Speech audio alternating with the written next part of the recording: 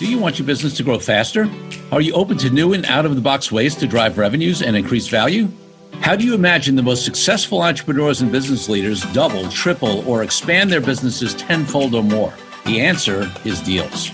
This is a weekly podcast featuring conversations with business owners, executives, and leaders as we reveal behind-the-scenes details that give you, our listeners, the confidence to pursue your own deal-driven growth.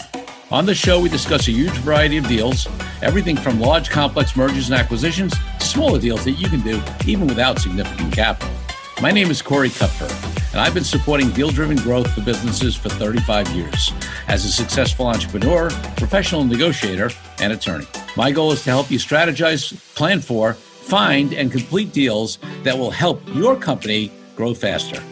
Welcome to the Deal Quest podcast. Let's get started. On this best of episode of Deal Quest, we talk about the best of our guests on financing. And we have 4 that we're focusing on of the many that we've had, over time. And I love the progression and the different types of people we have here and the different types of funding sources for all types of businesses, all sizes of businesses that, we're going to discuss on this best of episode. So we've got Kedma O from Target Funding. We got Joel Block from Bullseye Capital. We have Niall Saran from PopDog. And then we have Peter Dolge from, and on his funding side from Aon Foundry. All these folks bring different aspects and thoughts and experience to the funding, and financing game and have, like extensive experience in their particular areas. So if you want to find out how to best fund a company of any size or whether you should fund a company, definitely this episode's worth listening to. So we're going to kick it off with an excerpt from Kedma O, a Target Funding, episode 26, if you want to listen to her full episode. And she's got an amazing book out called Target Funding. And she's going to talk about how companies of all different sizes, places, et cetera, can raise capital from all different sources. So let's hear some great wisdom from Kedma. I look at Target Funding this way. Typically, when we're working with clients, if we had the image right now of a pizza pie, because I like pizza, right? We have an image of a pizza pie. Most people see Target just plain funding as one actual funding source as the entire pie. They'll come to me and say, I want the lender. I want the investor. And what I look at is I look at the pie as 12 slices. Every single slice is a different funding source. So when we look at Target Funding, we're looking at variables that fit the particular business. So I can give a quick example if it helps. Yeah, that would be great. Please do. Okay. So let's say I'm working with someone who is based in Atlanta, Georgia, happens to be Hispanic and a woman and served in the military. And they've come up with a technology-based business that focuses on communication through engagements online, but they have a passion in also maybe serving the autism community. Mm-hmm. Every single piece of what I just said can be tied to funding. There's funding for women, Hispanic, autism support, technology, military, exactly. Yep. And so what I did and how I figured the game is instead of going and saying, well, we're going to go to the bank. No, we targeted the needs that the client wanted based on the variables unique to them and then went after the funds. Wow. There's so many things about that excite me. In my intro, you've heard it, and my listeners have heard it. I say we discuss everything from large, complex mergers and acquisitions to smaller deals you can do even without significant capital. And one of the things that I often talk about is the myths around, like some small business entrepreneurs think that if they don't have significant capital, they can't do deals. Well, first of all, there's many deals you can do without any capital. Yes. But then also, I love this conversation like that. There are also, people think about bank loans and they've heard about maybe venture capitalists and private equity. But beyond that, a lot of people don't know all the other options out there. And there are so many. So, exactly. It's great. So your book is providing a great service. So talk to us a little bit more about some examples, Sure. These loan programs, grant programs, all kinds, like how do they show up? Are they governmental? Are they, all the different sectors? I mean, I'm somewhat familiar with this, but you're the expert. So let's hear.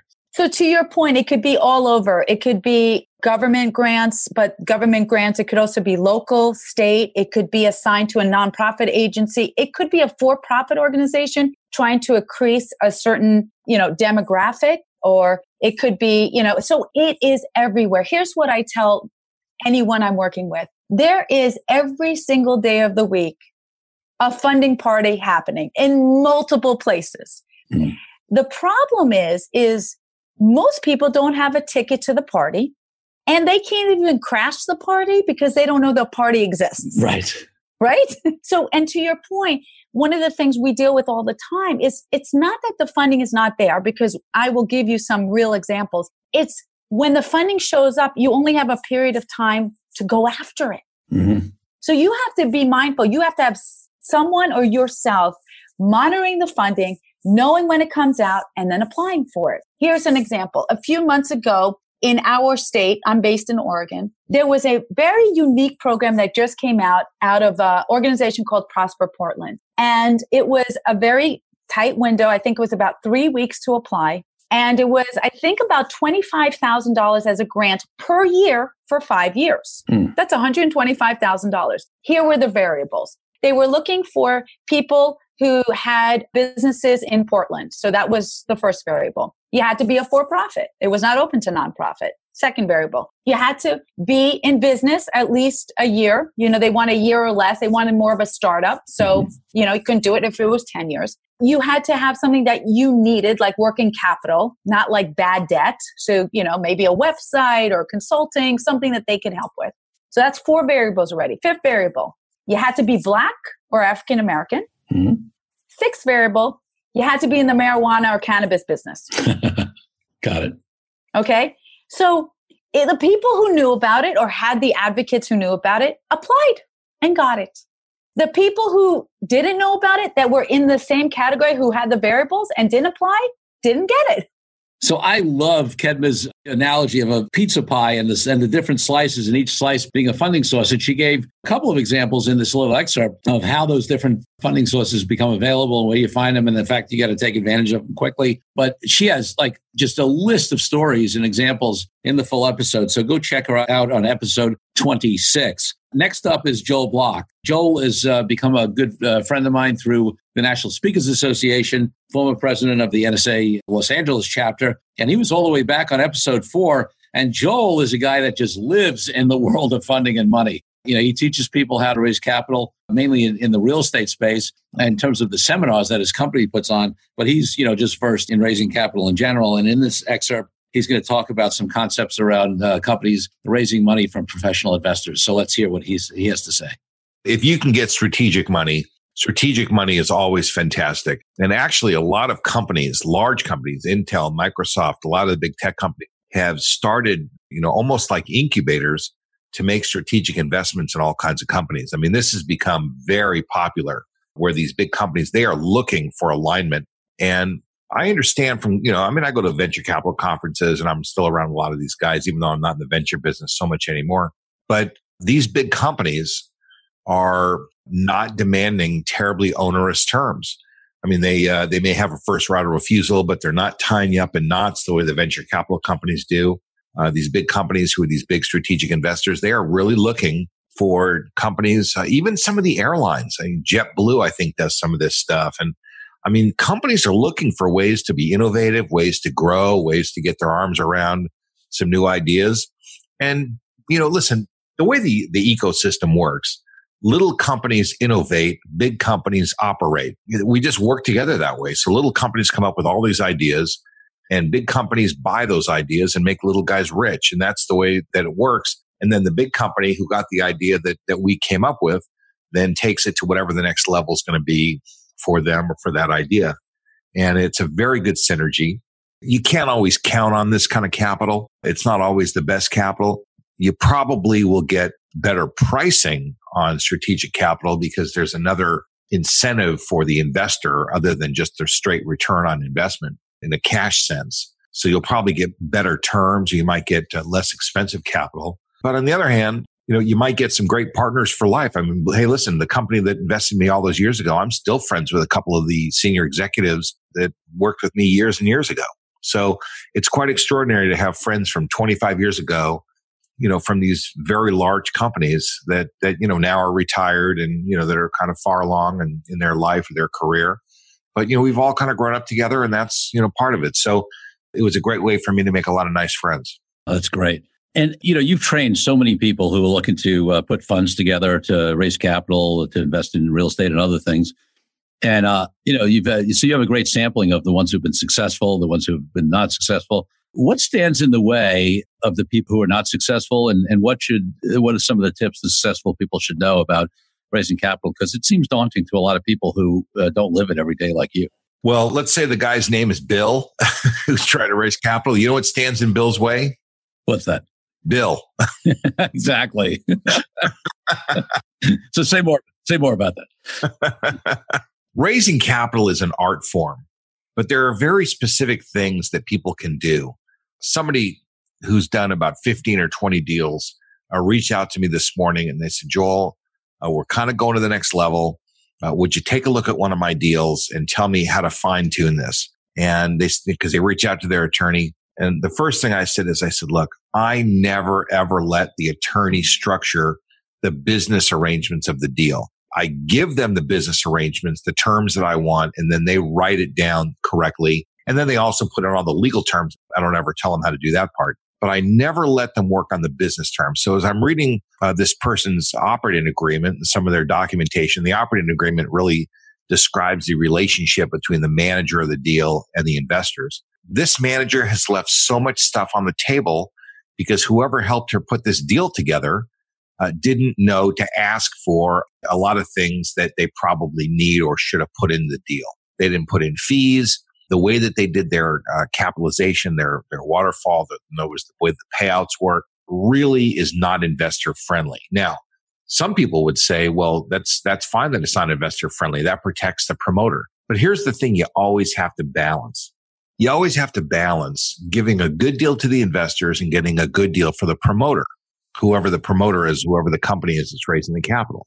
Because if the terms are onerous or they're unfair or they're not investor friendly, then the investors aren't going to contribute the capital. And if they don't contribute the capital, then you're not going to be successful as the promoter who wants to raise the money.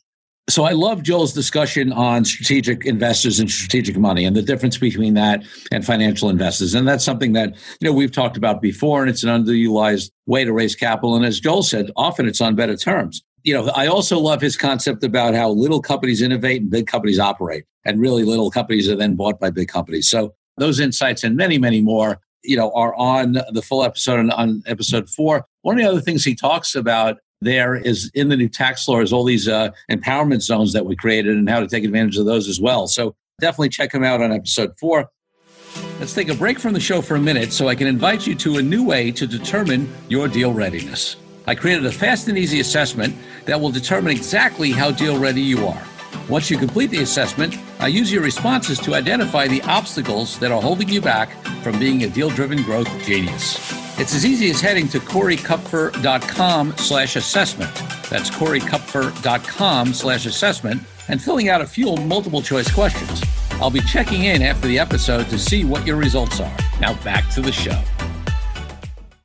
Now we're going to go to Niles Cerrone. Niles is, from Pop Dog. He was episode 33. And Niles always has an interesting take on everything that he talks about. And I love his sort of caution and some of the things he talks about through the entire episode. And one of the things that we're going to focus on in this excerpt is this conversation of not raising money to solve the wrong problem. So let's listen to Niles.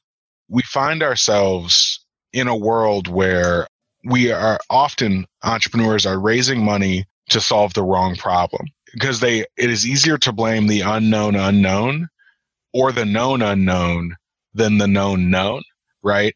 If it's easier for me to say the marketing is the problem, the organization is the problem, the capital is the problem, I need a salesperson, whatever, than to say my product isn't good enough.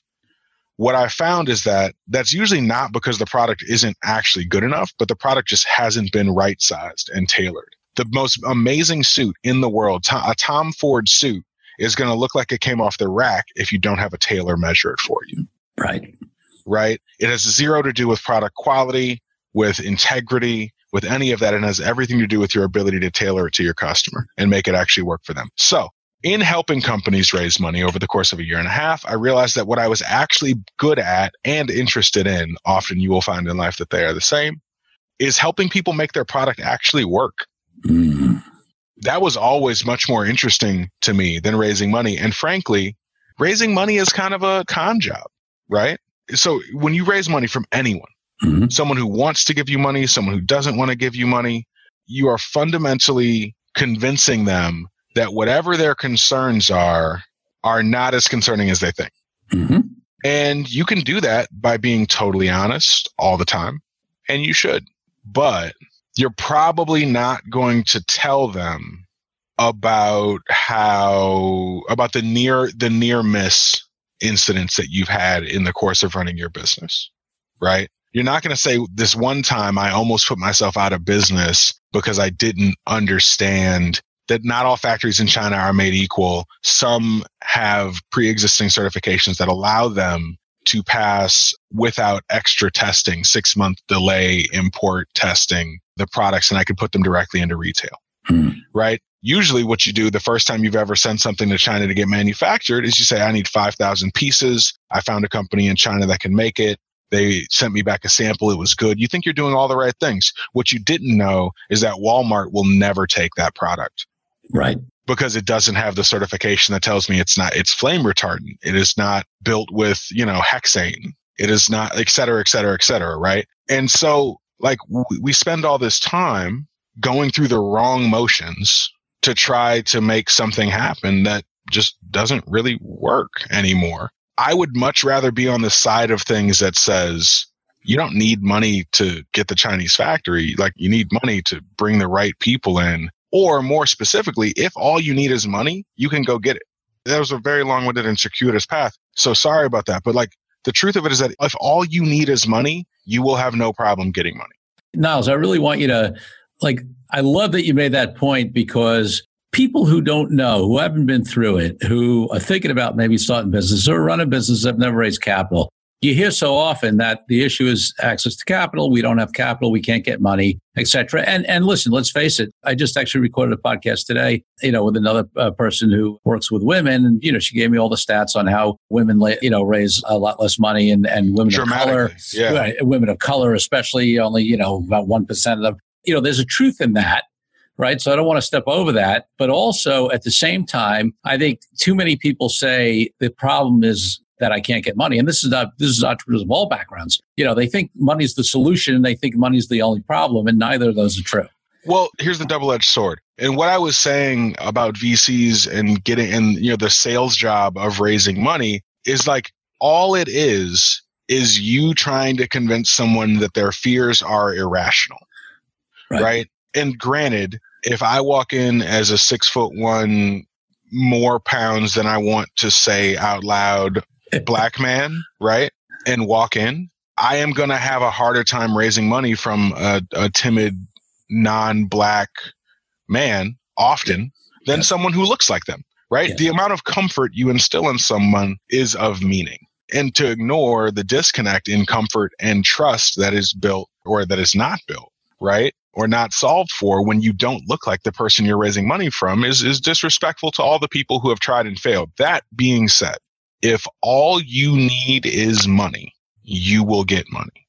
What is often the case, though, and that every investor knows this, it's never just money. The money is going to go toward, it's not just you need somebody. If all you need is money, you can go to the bank, right? You still need is proof that your business works. And you're the only one who believes your business works, and you have no way to validate that, you're going to have a hard time getting money because money is not all you need. That's right. Right. And so it's just about being very brutally honest with ourselves about what it is we actually need. I found that I was very able and frankly, much more interested in helping people raise and grow their businesses, sometimes via capital, from a position of let's figure out what you really need. And then let's put a plan together to go get that. Than to say, let's just get money. And that kind of it backs into the question that we're here to talk about, which is what are deals that are not just customer driven revenue? So like I said, I love Niles' perspective, right? So in addition to that concept of not raising money for the wrong problem, which is so key and so often done, his comment that raising money is a con job and really in the context that you take it, obviously he helps companies raise money at times and get the products right so they're fundable. But, that concept that you are just trying to allay fears of, and often legitimate fears of investors to be able to raise money is real. I mean, that's what happens. And, you're sort of making it up and the investors have to buy into the story. And everybody knows on both sides that who knows what's going to happen, right? So I love that perspective there. All right, we're going to move to Peter Dolch. And Peter was an early client of mine. I mean, God, 25 years ago, maybe even more, 30, when he founded his company, TJX and Thaumaturgics in the technology space. And that's been a successful company for many years. And now he's moved into investing through his Aon Foundry entity. And he's got some really good insight into basically professional investment and raising money. And what he talks about in this clip, which is really cool, is sort of the advantage of being part of a bigger investor group from the investor side, but then also the evolution of the structure of funding deals over time, which I think is really insightful. So let's listen to him now.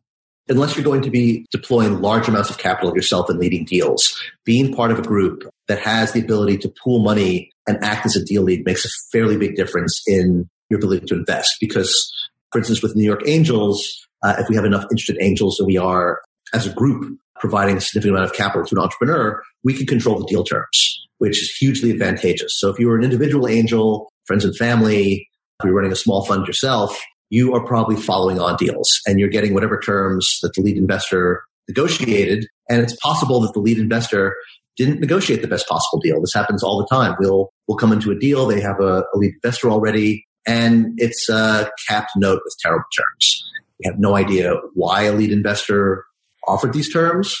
We'll try to put together maybe a bigger pot of money so we can get the terms to be better, or maybe we won't invest because the terms have already been negotiated in a way that's not favorable to the investors. So being part of a larger group helps you improve the deal terms and end up with a much better deal.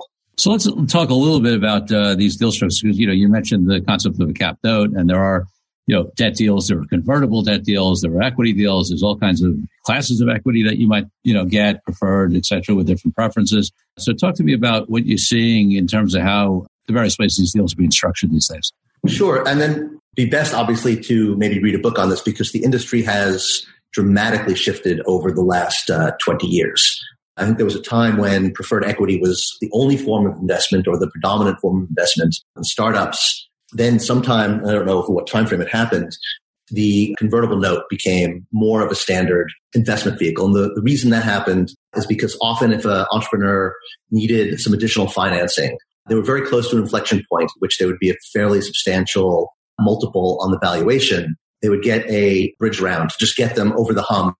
And that bridge round would be priced at some discount off of the next round, which was literally 2 or 3 months around the corner. It was really a bridge round. And then for some reason, the word bridge disappeared. And we just now have the capped note that's a discount off of the next round of investment as a standard investment vehicle. So we got to that point some years back. And then Y Combinator did everyone the favor of inventing something called SAFE, which was not a favor to anyone because a SAFE is little better than a whispered promise behind a barn door that maybe one day you're going to get something. Doesn't have the advantage of a note, at least, which is debt. So you have at least some body of law protecting you. And it certainly doesn't have the advantage of preferred equity in which you're an actual owner of the company and have additional rights. Really, you just have a promise with a SAFE. And it's something that no New York Angel, for instance, no member of the New York Angels will accept. And when I counsel entrepreneurs about their initial fundraising strategy, I tell them, look, you certainly will find friends and family who don't know any better. They're going to take whatever deal terms you want. You'll find investors who are willing to accept a SAFE. You'll find more investors that are willing to accept a capped note. But what investors really want and what they deserve for an equity better aligns their interest with yours. And if you've got the right investors who have the right industry contacts and provide the right advice and potentially help provide the right governance, there's a huge benefit to those interests being aligned. And so it's like if you were walking into a car dealership and they're trying to sell you a motorcycle and you're like, but I'm here to buy a car. If you're trying to raise money, you should be offering what it is the investors would like, which is preferred equity. We've been moving away from that, unfortunately, for quite some time. So you mentioned the SAFE and you mentioned Y Combinator, which for those of us who are in this game, everybody knows who it is, but not all of my Fueling Deals listeners may know who they are, and they are a significant influencer and player in the space. So just give us a sense or two on Y Combinator so they know what you're talking about. Y Combinator is one of the biggest incubators, launchers, investors in early stage startups based out on the West Coast. And one of the reasons for the SAFE, and it again follows the same trajectory as the other equity structure I described, doing a preferred equity deal requires a little bit more legal work than doing a note, which requires a little bit more work than a SAFE. A SAFE is a 1-page or less document that doesn't require much legal work at all. So they invented this product to make it cheaper and quicker for entrepreneurs to raise money, but they really did a huge disservice to the investor community because it's the default for the average entrepreneur until they either learn otherwise because they find it challenging to raise money under a safe, or they claim, as many, not only do entrepreneurs claim this, I think they often believe it, that their interests are aligned with their investors and they are investor-friendly entrepreneurs. And the truth is, what they'll find down the road is that having offered a safe to the people that took the most risk was not really being investor-friendly, because the safe note does not reasonably compensate an early-stage investor for all the risk they're taking. So Peter's discussion of the move from preferred equity to cap notes to a safe is really what's happened in the industry. I mean, obviously it's not, every deal that's worked there, but the general way that things have moved. And obviously he gave you the investor perspective. Some people on the company side might have a different perspective, but ultimately, you know what? When the perspectives align, that's when it's a great partnership. So, and I do believe in his fundamental concept with the right investors that preferred equity does align the interest. The key is it's got to be with the right investors because, they're getting in there on an equity basis and sometimes people lose control of their companies eventually, but that's a whole other conversation. But we talked about some of that, and the criteria for investing and what they look at and the kind of deals that they're involved in. His episode, which was episode 29. So go back and check out all these episodes. Again, this is now the DealQuest podcast. All these episodes were when we were branded as Fueling Deals, talking about the same content, though. If you really want to understand everything from local government, and grant funding all the way up to sophisticated venture capital funding, these four people, really give a good range of the gamut. So those episodes are, phenomenal to go back to. And the decision on whether to be a funded company and what type of funding, if you are, is so crucial to the success and growth and potentially not growth and failure of a business if done wrong. It's really worth listening to all of these phenomenal people. And I appreciate them being on the DealQuest podcast. Thank you for joining me on this episode of DealQuest, where we help you understand how deal-driven growth can be your ticket to freedom. I want to invite you to a unique way to tap into the wisdom and experience of the DealQuest community. Join the DealQuest Deal Den Zoom calls, a free monthly 90-minute mastermind. In the mastermind, we address all the challenges you may be facing and help support you with the opportunities that may arise in terms of deal-driven growth. You will get input not only from me, but all the members on the call will collaborate and serve each other in a mastermind format. To sign up for the free mastermind, go to www.corykupfer.com/dealden. That's corykupfer.com/dealden. I'll see you there. I'm Corey Kupfer. Until next week, wishing you the freedom and financial prosperity that I know your DealQuest will bring.